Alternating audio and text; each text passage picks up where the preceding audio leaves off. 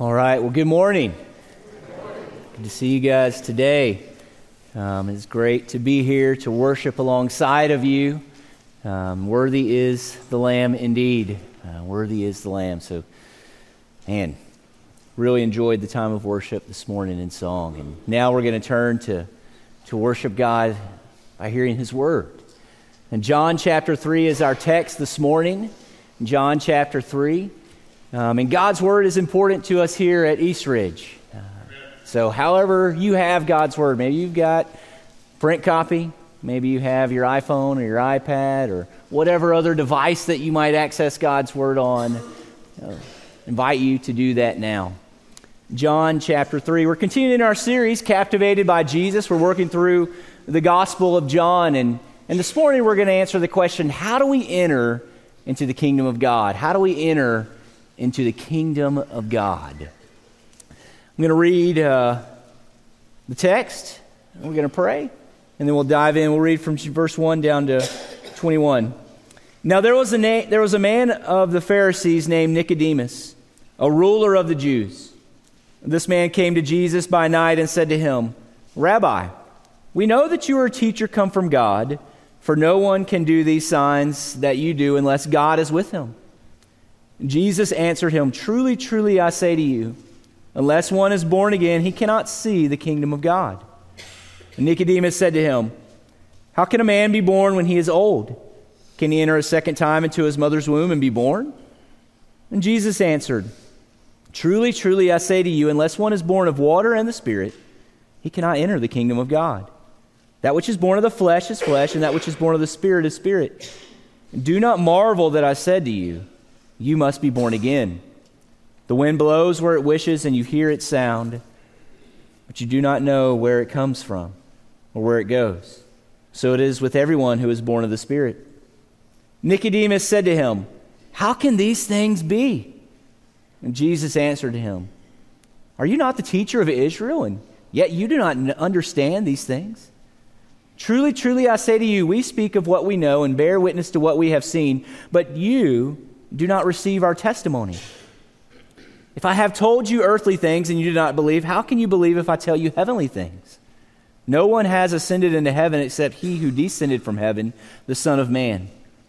And as Moses lifted up the serpent in the wilderness, so must the Son of Man be lifted up, that whoever believes in him may have eternal life. For God so loved the world that he gave his only Son, that whoever believes in him should not perish but have eternal life.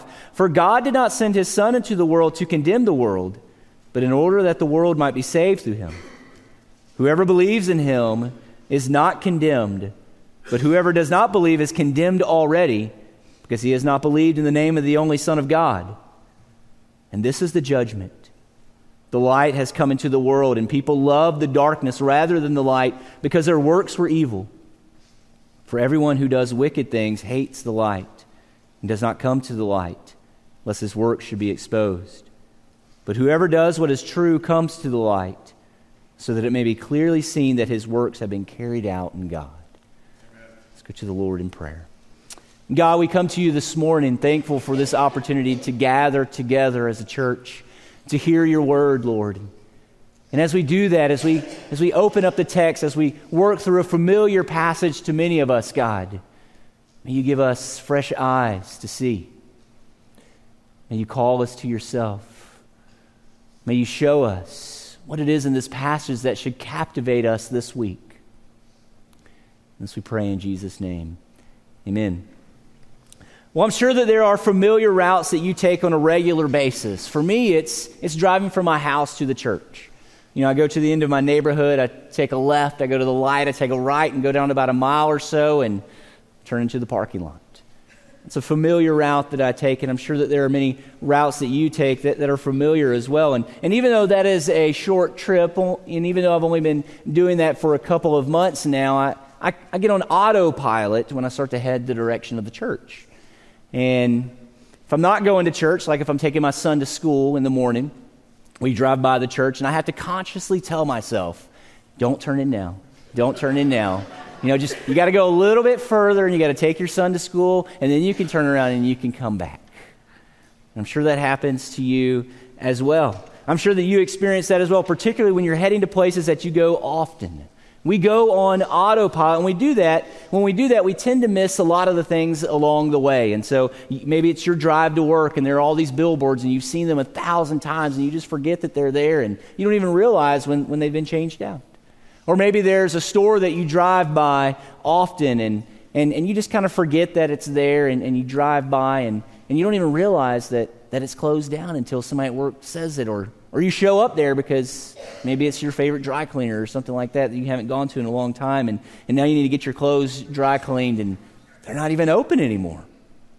You see, we miss a lot of things along the way when we go to familiar places, and that's because we become passive spectators rather than active participants. And that's not always good when you're driving, right? If you're not active, you may miss the car that has stopped in front of you and run into the back of it. Or you might miss that child that runs out into the street and you fail to stop. You see, this is why over 50% of car wrecks happen less than 5 miles from our home. Familiarity breeds passivity, which is why it's important that we be active when we are driving. And just as it is important that we be active drivers, it is also important that we be active readers of God's Word, particularly when we encounter passages that are familiar to us. And usually when that happens, when we encounter those familiar passages, what do? We lean back. We become passive. We think, I've read this passage 1,000 times. I've maybe even heard it preached, so maybe I've opened up a commentary or two. I know what this passage is all about. And today is one of those passages that you might be tempted to think that about. It's one that is most likely to be familiar to many of you, especially if you've been in the church for any length of time. John 3:16. That is the first verse that I ever memorized as a child. You could wake me up at 2 a.m. in the morning, half asleep, I could tell you the verse. And I'm sure that many of you, if you've been in church, you could probably do the same. And if you've been a Christian for even a short period of time, John 3:16 is probably a verse you've memorized. Even if you are not a Christian and you're just here today checking Christianity out, you've probably heard John 3:16. You've at least seen it posted on posters and held up at games and things like that. But while John 3:16 might be a familiar verse to many of us, the context in which it lives may not be as familiar. You see, we often forget that verses exist in context. Context is important. In order for us to really understand what a verse means, we need to look at its context, not just its immediate context, but also the context of where it lies in the entire Bible. Context is important.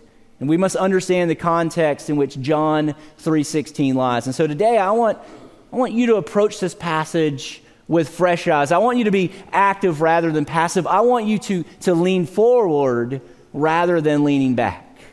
This passage can speak to you today even if you are a believer. You see, there's this idea that John chapter 3 is only for those who are non-believers, that it's an evangelism passage. It's for those who need Jesus, not for those who already have Jesus. Today's passage is for both believers and for non-believers. It's meant to do something in both of us. So what does it tell us? What is it trying to drive us towards? Well, in this passage, Jesus is addressing a man who would be considered a religious insider. Look at verse 1 with me. Now, there was a man of the Pharisees named Nicodemus, a ruler of the Jews. Nicodemus is a Pharisee. Nicodemus is a ruler of the Jews. He would have been thought of by many in Judaism as this religious insider, someone who has it all figured out, someone who is certainly a part of the kingdom of God. But Jesus does not address him as if he is an insider. Jesus addresses him as if he is a religious outsider. Not an outsider in the sense that he's a pagan or that he is a Gentile. Not like the woman at the well in John chapter 4 that we'll look at. No, he knows the scriptures well. He's memorized many of them. He's a learned man. He knows God's word. He's a Jew. He's not just any Jew. He is a Pharisee. He is a ruler of the Jews. He would have been considered by many in his day as a religious insider. And many of you here today might be considered a religious insider. You've gone to church your whole life. I mean, maybe you've practically been born in the pew. You've read God's word. You may even know it well, but being a religious insider doesn't make you any more a part of the kingdom than it made Nicodemus any more part of the kingdom. Religious insiders need the gospel just as much as religious outsiders do. And so if being a religious insider doesn't get you into the kingdom, then how? How do we get into the kingdom of God? Well, verse 2, this man came to Jesus by night and said to him, Rabbi, we know that you are a teacher come from God, for no one can do these signs that you do unless God is with him. And so Nicodemus comes to Jesus. Nicodemus comes to Jesus at night. And he does this possibly to avoid what other people might think about him. I mean, here's Jesus. He hasn't gone to the same seminaries as Nicodemus. He's not, a Pharisee. He's really not anybody in Judaism at all. And so maybe he comes to Jesus at night because he wants to avoid what other people might think about him. Or maybe, just maybe Nicodemus wanted some time with Jesus. Jesus is a busy guy.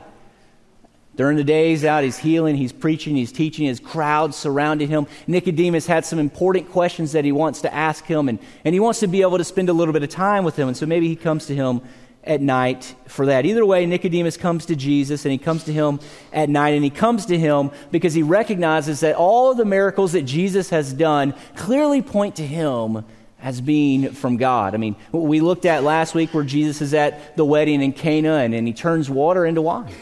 And then you go a little bit further in chapter 2 there, and you see that Jesus goes to the Passover, and he goes to the temple, and he drives people out with a whip, and then he tells them, destroy this temple, and I'll raise it in 3 days.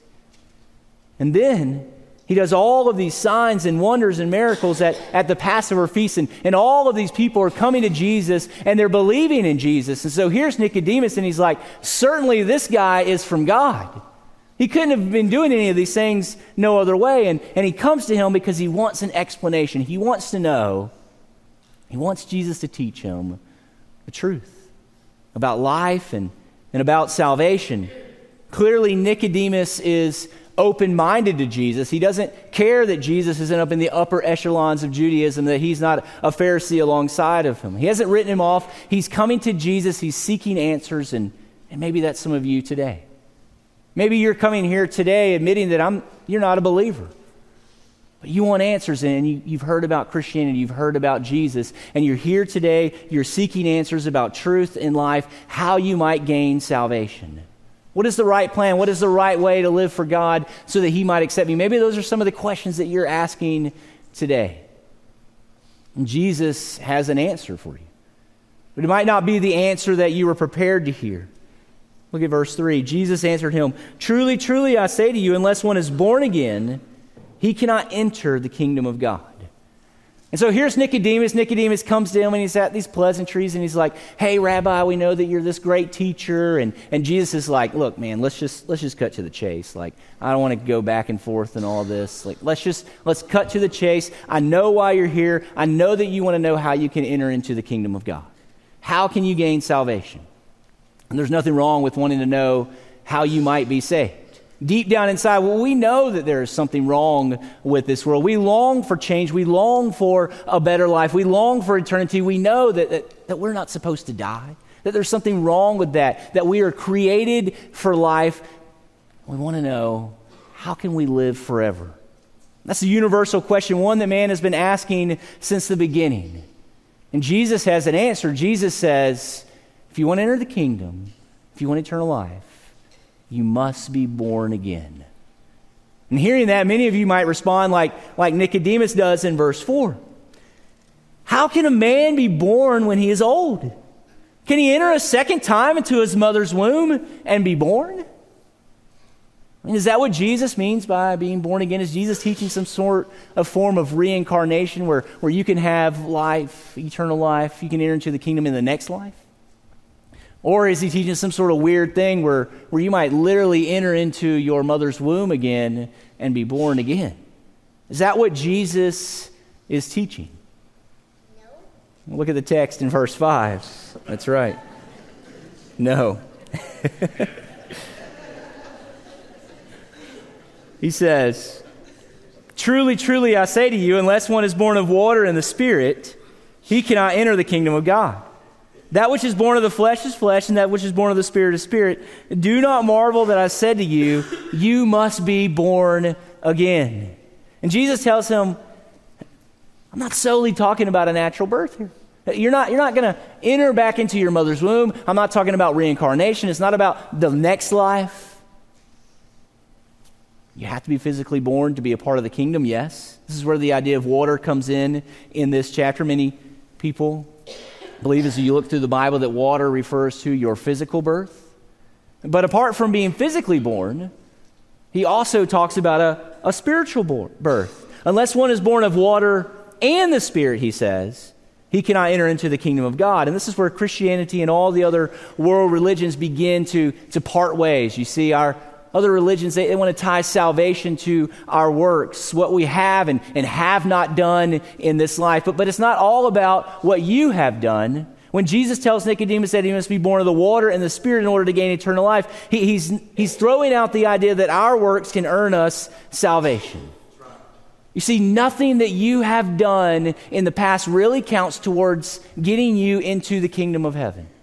Not your family of origin, not your good deeds, not your church attendance or your civic involvement. Nothing that you have done in the past counts at all. And that can be a hard pill to swallow. Especially if you bought into the idea that your good works can earn you favor with God. I mean, imagine, here's Nicodemus. This guy has done everything right. He has spent his entire life memorizing Scripture, becoming a Pharisee, keeping the law, keeping the rules. And Jesus is saying, none of that stuff matters, Nicodemus. Jesus is saying to us, none of that stuff matters. Saying that you don't deserve salvation any more than someone who has never done any of those works. We all have the same need, and that can be hard for us to accept. You know, early on in my ministry, I preached a message explaining that at the foot of the cross, the ground is level, right? Everyone has the same exact need. Nobody stands above another person. Nobody needs less of Jesus' grace than anybody else. And to drive this point home, I said that your need for salvation is no different than a serial killer who has been convicted and is waiting on death row for the state to execute them. Your need of salvation is no different than them. We all need God's grace, and we all need the same measure of God's grace. Now, after that message, I noticed that there was this one lady and this one family who had been coming very regular. They just faded off. They quit coming to church. And not too long after I noticed that they quit coming, I saw the husband and I said, hey, what's going on, man? Like, you know, you guys are pretty regular. You're not coming to church. It's been several months now. I mean, what's going on? It's more than just being on vacation. It's more than just being sick. There's something that's going on. What is going on? And then he's like, look, it's not me. I agree with what you're saying. I agree with what you're doing. I agree with what you're saying. It's my wife. I mean, you know, spiritual leader there, not really working for him and his family. It's another sermon for another day. He quickly said, look, my wife, she doesn't agree. She can't get over the fact that a serial killer sitting on death row deserves salvation just as much as she does. She needs the same measure of grace as they do. She's never killed anyone.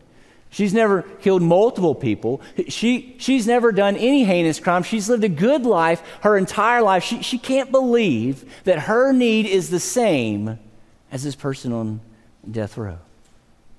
And so she walked away from the church. And why'd she do that? She did it because she thought that she was really better than she was. She couldn't accept the fact that her goodness did not earn her any favor with Jesus whatsoever, that we all have the same need. Well, that's bad news for the moralist. I mean, that's pretty good news for the one who has done a lot of wrong in their life, who would admit that their life is messed up. You see, there are a lot of people out there who say, look, I know what you're saying, Pastor, but I can't become a Christian. And you ask, why? Well, because I've just done so much stuff in my life that God would never be able to forgive me. The hole that I've dug is too deep for me ever to crawl out of. The debt that I owe is too much. I can never pay it back. I've just been too bad. There's no way that God would ever love me. There's no way that God would ever pour his grace out on me. But that's not true. We all have the same need. The one who lives the most moral lifestyle and the one who lives the most licentious lifestyle, we all have the same need. And Jesus says that need is, you must be born again. Jesus is not calling us to traditional morality or religion. He's not calling us to be a better person. He's not calling us to pull up our bootstraps and try harder. Instead, he's calling us to something that is totally different. He is calling us to experience a new birth. It's not about us breaking. It's not about us keeping the rules. Instead, it's about a new life, one that is given to us by God. You see, if we're going to enter into the kingdom, we must be born again. Being born again is not something that we can do on our own or something that we can do at all. And so how? How are we born again? I mean, think about your own birth. How did it occur? Did you go to your parents and say, hey, I think that I'm ready to be born again. Dad, take mom on a date and let's get this party started. That is not how it happened, was it? It didn't happen that way because you were absolutely incapable of doing that. You weren't born yet. You couldn't reason. You couldn't talk. You can't plan or bring about your own physical birth, and that is true of your spiritual birth as well. If you're a Christian here today, it's not because you went to God and said, hey, God, I think that I am ready to be born again. Just like you can't say that to your parents, you can't say that to God because you are incapable. And what makes you incapable of saying that to God? Well, you're incapable because you're dead in your sins. You're unable to choose spiritual good over evil. Paul explains this in Ephesians chapter 2. And you were dead in your trespasses and sins in which you once walked, following the course of this world, following the prince of the power of the air, the spirit that is now at work in the sons of disobedience, among whom we all once lived in the passions of our flesh, carrying out the desires of the body and the mind, and were by nature children of wrath, like the rest of mankind. If you call yourself a believer here today, that is a picture of who you once were. You are a dead man walking. You cared absolutely nothing about God. You cared only about yourself. You were in bondage to sin. You were incapable of choosing that which is spiritually good. The passage doesn't end there. And thankfully it doesn't end there.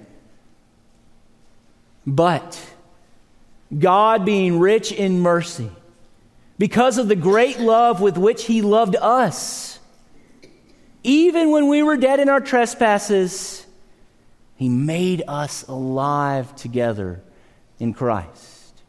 By grace, you have been saved, and raised us up with him and seated us with him in the heavenly places in Christ Jesus. We are incapable of participating in our spiritual birth because we are spiritually dead. But God loves us so much. God cares for us so much that he comes to us and he literally makes us alive in Christ. Don't miss the remarkable aspect of this. God gives those who are dead in their sins, those who are incapable of turning to him, who live in absolute rebellion to him, God gives them spiritual life. He causes them to be born again. Don't miss the remarkable aspect of that. Amen. Just how amazing God's grace is. We sing about God's amazing grace. This is how amazing God's grace is. His gift of salvation to us. And how does that happen? How are we born again? Well, by the Spirit's work in our life. Look at verse 5 again. Truly, truly, I say to you, unless one is born of water and the Spirit, he cannot enter into the kingdom of God. The Spirit's work in our life is not do anything that we have done. No works, no prayer. The Spirit does not work in our life because we've chosen God. We contribute absolutely nothing to our salvation. Verse 8, the wind blows where it wishes and you hear its sound, but you do not know where it comes from or where it goes. So it is with everyone who is born of the Spirit. We cannot control the Spirit just like we cannot control the wind. We don't go outside and say, it's kind of hot today. I'd really love some cool breeze to blow on me in my backyard. Not my neighbor, me. Man, that'd be great. I'd love to be able to do that. Cool 70 degrees here in Texas when it's 110 in the summer will be amazing. But we can't control the wind, can we? We can't do that. The wind blows where it wants to blow. We don't call the wind to blow on us. We don't have the power to do that. We don't choose to be born again. God chooses us. Because of the Spirit's work in our life, we experience this second birth, a spiritual birth, a birth that brings us into the kingdom of God. It's not about our work.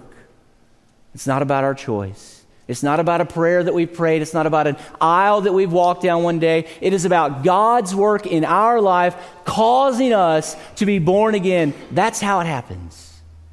That is absolutely remarkable. That God would choose us, that God would come and that God would birth again, rebirth a person who has absolutely no care for him at all, who is his enemy. It's absolutely remarkable. But that is the love. That is the mercy. That is the grace of God. And the reason this can happen is even more amazing. And so how is it possible for us to be born again? We know the Spirit must work in our life to cause us to be born again, but how is that even possible? Our God is a holy God. He is completely set apart from us. He is righteous and good. We are the complete opposite of God. We are absolutely wretched sinners who live in rebellion to Him. We are not holy. We are not righteous. We are not good. We are spiritually dead, completely opposed to God. We deserve nothing but God's wrath to be poured out in our life. And so how can a holy God save a people that He should punish? That His character says that He can punish. How can God save us and still be holy and just at the same time? Look at verse 14. And as Moses lifted up the serpent in the wilderness, so must the Son of Man must be lifted up, that whoever believes in Him may have eternal life. For God so loved the world that He gave His only Son, that whoever believes in Him should not perish but have eternal life. For God did not send His Son into the world to condemn the world, but in order that the world might be saved through Him. You see, God is able to provide us with spiritual life. He is able to cause us to be born again, to invite us into His kingdom while remaining holy and just because of Jesus' punishment on our behalf. That's what the wilderness episode is foreshadowing that you see here, that you would read about in the Old Testament. It is foreshadowing the lifting up of Jesus on the cross. Jesus did what we are incapable of doing. Jesus lived a perfect, holy, and righteous life. And instead of experiencing the blessings and the rewards of that, He experienced the curse, our curse. Our sin was placed on Him, and He died in our place, the very pain and death that He did not deserve. He took for us. We're able to enter into the kingdom because Jesus experienced the fiery wrath of God on our behalf. And so it's not about our work, but it's about Jesus' work. It's about His work on the cross that allows us to enter into the kingdom. It is about His work on the cross that allows God to remain holy and just while we are able to enter into His presence. And that is simply remarkable. The Father gives His Son, His only Son, to die for us. Not only does He cause us to be born again by the Spirit, but He gives His Son to die in our place so that we might enter into His holy presence, so that we might experience eternal life in His kingdom. That is simply amazing that God would do that. The Father gives His Son, His only Son, to die for a people who absolutely hate Him, who want to take Him off of His throne and sit there as the king of their own life. We care nothing about His kingdom. We love darkness. We run from the light to the darkness, as He talks about in verse 20. But God sends His Spirit and His Son to give us life so that we might have access to His kingdom. And He does this because He loves us and He wants us to experience His love. God does not need our love. God does not need us to be a part of His kingdom, but God loves us so much that He wants us to experience the love relationship that has existed for all of eternity in the Trinity. God loves us so much, he wants us to experience that love. He wants us to experience a relationship with him. He wants us to experience his eternal kingdom with him. God's love for a rebellious world is unheard of. I don't know about you, but I would have a hard time freely giving of myself or freely giving of my son for somebody who absolutely hates me. But God doesn't allow our hatred of him to stop him. Instead, he loves us. He cares for us. And this drives him to provide us with a new birth and the way to enter into the kingdom. And this is simply remarkable. And it should cause us to want to know more about this God. A God who would send his son and give his spirit and give us new life. It should cause us to be drawn into him, to be captivated by him. See, God doesn't just give us the potential for salvation. God guarantees his salvation through the work of the Spirit and Jesus' work in our life. And a God that would do that for us, a God that would do that for a sinful, rebellious people who absolutely hate him. It's remarkable. It should captivate us. It should draw us in. That's what should drive our worship when we're here on Sundays. It's not about traditional music. It's not about contemporary music. It's all about Jesus. We're all about making Jesus' name famous. And so when we see how amazing Jesus' grace is, when we sing about the Lamb of God, we should think about the cross. We should think about what Jesus has done for us. We should think about the Spirit's work in our life, and we should sing loudly. We should praise God. We should praise him because of that. It's all about Jesus. It's not about us. It is all about Jesus and praising and worshiping him for the salvation that he has given us. A God that would do that for us is a God that should captivate us. Amen. And so are you captivated? Are you captivated by Jesus? Are you captivated by his love and his care and his concern for you today? Are you captivated by Jesus?